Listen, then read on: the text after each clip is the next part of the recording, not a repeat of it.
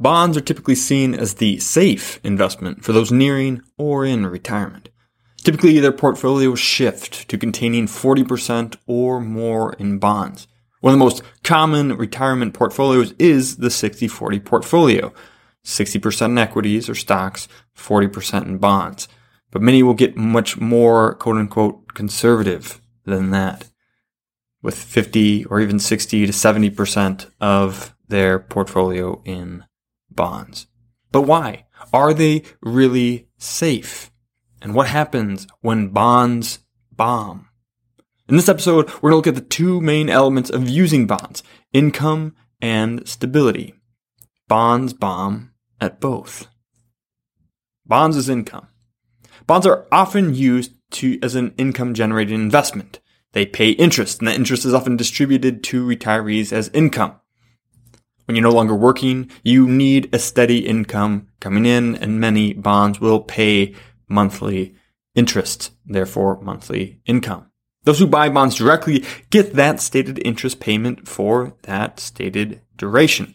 So, for example, if you buy a long-term 30-year bond at 6% for $1,000, you will get a $60 payment every year for 30 years. Often that will even be split up into 12 monthly payments. And then at the end of 30 years, you'll get your $1,000 back. Right? 6% of $1,000 is $60 per year. If you put $1 million then into bonds paying 6%, you'll get $60,000 per year for 30 years. This 6% is called the yield. It yields 6%. And many times people will compare bonds based on their yields. And so if you're getting a 6% yield on your bond, the reasoning goes that, well, that's better than the 4% safe withdrawal rate of equities, right? That would be only $40,000 a year on $1 million. Or even if you had a more aggressive equity withdrawal rate of 5%, that would only get you $50,000 per year. And if you kind of think that you can only get 4 to 5% out of your equities, and that your bonds will yield you 6%, that seems like a good income. They'll often compare the dividends of equities and the yields of bonds, and bonds seem like a great income source in retirement. But here's the problem. It's a flat income amid rising costs. If the cost of everything you want and need to buy will double or triple over your retirement, and it will, then a flat income will be cut in half or to a third over that same period. Your $60,000 per year at the beginning will feel like $30,000 or even $20,000 per year by the end of your 30-year retirement. If you needed $60,000 to live at the beginning, how are you possibly going to live on $20,000 at the end? It's just not possible. But, of course, you'll get your principal back, right? I mean, the bond matures at the end of 30 years, and you'll receive your $1,000 per bond back when that bond matures. So if you'd put $1 million in bonds at the beginning of retirement at 6%, then at the end of 30 years, you would get $1 million back. And that's true, and that's what makes bonds better than annuity, right? And again, just a small tangent here. People often tout annuities, and I've gone into this before, and we'll hit it again because it's a dog that won't die. But that annuities will often pay out, 4, 5, 6% of whatever you put inside of them. And people are like, hey, look, you can get a 6% guaranteed income stream from this annuity. Well, it's the same thing, right? It's a flat income amid rising costs. But the problem, especially with annuities, is that for most of them, you don't get anything at the end. At least with a bond, you're going to get a 6% or whatever interest rate for your entire life. But at least in the end, you get your principal back, which makes that their total return much better than an annuity, in which case, when you die, you get nothing back. And so that's true, going back to bonds, it's true that you do get the money back in the end. You do get your principal back in the end when it matures. Annuities may pay a similar income, but you get squat in the end for those. But I'll refer back to that doubling or tripling of costs due to inflation. which is going to turn that $1 million that you get back into $300,000 to $500,000. Right? It was $1 million and it was worth $1 million when you put it in, but it's not going to be worth that same amount when you get it back. Plus, you cannot live on 80% of your required income, let alone a half or a third. So as inflation starts to dig into that $60,000 a year that you need to live on, you're going to need to start selling off some of your bonds to make up the difference. Right? As your expenses keep going up, you cannot just continue to get the same flat income forever. So you're going to sell off some of those bonds to generate that extra income. But as you do that, you'll have less and less of them to generate the interest income. Right? If you had $1 million worth of bonds generating 6%, and that's your $60,000, as you start getting less than $1 million worth, $999,000, $998,000, $900, and et cetera, as you continue to sell those off, then even though you're still getting 6% of what's remaining, it's going to be 6% of a smaller and smaller number. So your interest income is going to get lower and lower as you continue to sell off your bonds. And that means that you're going to need to sell more and more of your bonds in order to create the income that you need at rises to meet the cost of living. So evaluating bonds by their yield is a poor way of creating income. You must rather look at their total return, their interest payments plus what you can sell them for. And the long-term total return of bonds is about 6%. If inflation averages 3%, that means that the real long-term return of bonds is only 3%, right? If it's going up by 6%, if your total return is 6%, but inflation is also 3%, then your real return, your return after inflation, is the difference between those. 6% minus 3% equals 3%. Which means that if you're withdrawing any more than 3% from your portfolio, you are decreasing your portfolio and racing against time. Which will run out first, your money or your time on this earth? Most people need to withdraw more than 3% of their portfolio for income. Thus, bonds bomb. The long-term total return of equities, on the other hand, is 10%. The real return, therefore, would be 7%. As long as your withdrawal rate is less than that, you should be good. But of course, equities only average 10%. What happens when they crash? What happens when they lose 20% of their value, as we're seeing now?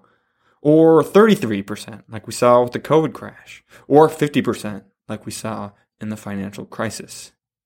That's why we want bonds, right? For their stability. Bonds as stability. Bonds are more stable than equities. Because most people cannot watch their interest income be eroded by inflation and then redeem their bonds at the end, they must sell them over time. Right? You can't have your $60,000 go down to 50, be worth 40, be worth 30, be worth 20%, and then get a big payout at the end. You need that income all the way along. Thus, you must sell some of those bonds as you go, or more commonly, as you are invested in a bond fund that is going to be constantly buying, selling, and redeeming bonds.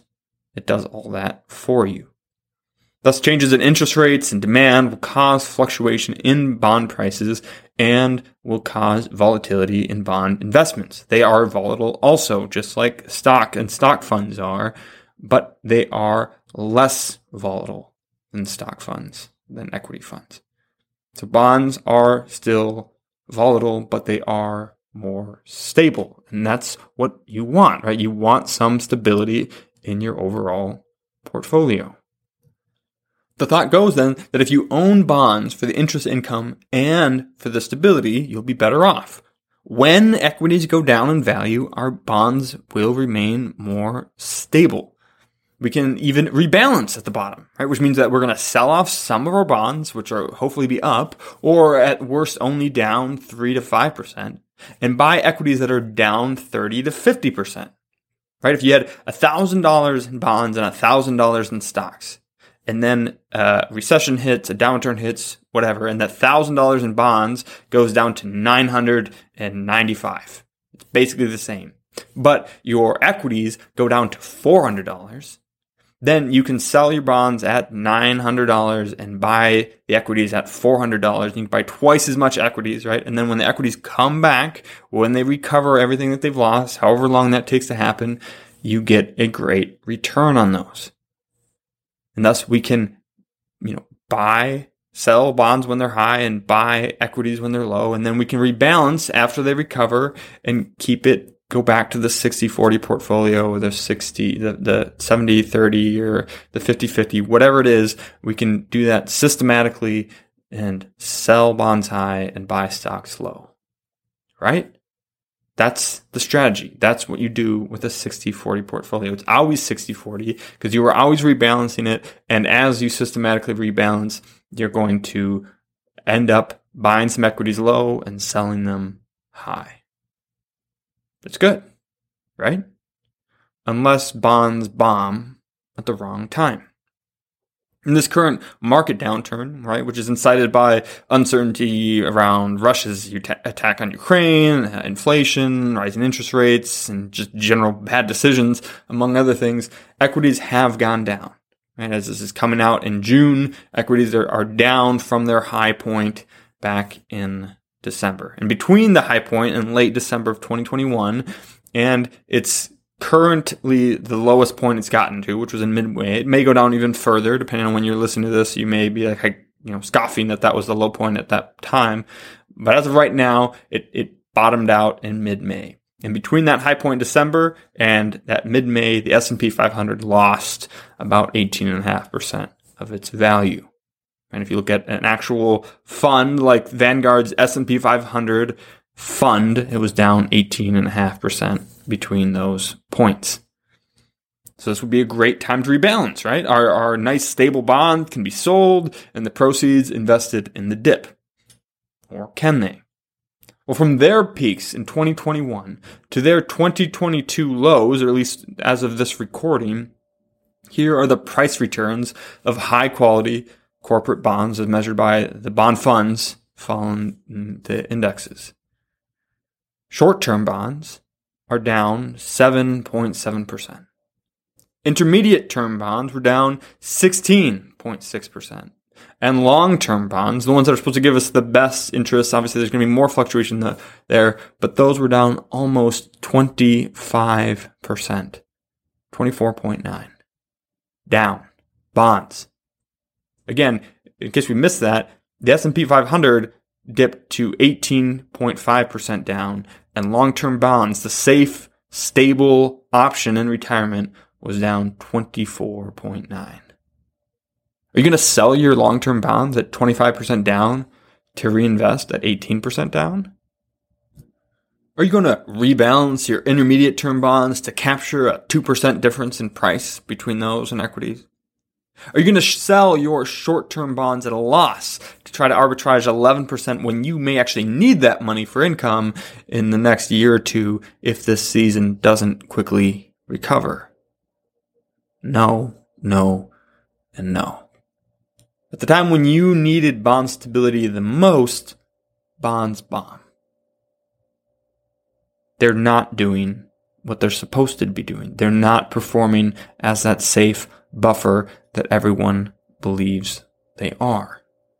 And listen, all my retirees have some bonds, right? And all those bonds are taking a hit. The difference between what we teach, though, and what everyone else is doing is that they don't have 40 to 60% of their portfolio earning these lower long-term real returns and also suffering when they need them the most. Right? Much more of my retirees' income is in equities. They're earning those superior long-term 7% real income over time, 7% real rate of return versus a 3% real rate of return, a more than doubled real rate of return. So they're getting that over the long term, much more than money is getting that than in bonds. And when bonds bomb like this, they don't have so much of their money tied up in those bonds. They have 2 to 5 years in fixed income, as outlined in the book 3D Retirement Income. That's about 10 to 20% of their portfolio, not 40 to 60. They have a much greater percentage of their portfolio earning the superior long-term returns of equities and generating that superior income. And so should you. If you understand it and can stick with it with the help of a tough-loving and empathetic financial advisor, you should get your retirement income from equities, not bonds. Because bonds generate less than half of the real long-term returns of equities. And when you need their stability most, it may not be there. Because bonds bomb. The reason most people have so much in bonds is not because it's a better strategy, it's because they don't understand equity investing or are afraid of the volatility. They can't bear to see their funds go down by 15 to 20%, and so they flee to the safety of bonds only to see those go down by 16 to 25%. All the loss without the superior long-term returns. A good strategy, a good plan, and a good guide can solve these problems. And if you don't have them, what are you waiting for? If you enjoyed that, you would love being part of our free membership community. It's called Retire Membership, and it has a host of benefits, all for free. For example, you can always buy my book, 3D Retirement Income, on Amazon. But if you join us at Retire Membership, we will send you either a hard copy or paperback for free, provide the ebook and the audiobook so that you can listen to it if you don't have time to read it. In addition to that, we'll also provide you with a bunch of content that you can't get anywhere else. For example, we have our quarterly Retire Mentorship magazine, which comes out quarterly and has no ads whatsoever. It's just timely content to help you stay the course. We also have workbooks for our free online workshop to help you get the most out of those, flowcharts to help you make better decisions, and a weekly email to provide timely content that you can unsubscribe from at any time. We never ask for any payment information, and we never share your information with anyone else. We just want to provide timely content and help you stay the course to retire successfully and stay successfully retired. There's no reason to wait, so join us now at retiremembership.com, where you can click in the link in the description and it'll go right there. We can't wait to see you in the community. Cheers. This podcast is educational only and is not investment, tax, or legal advice.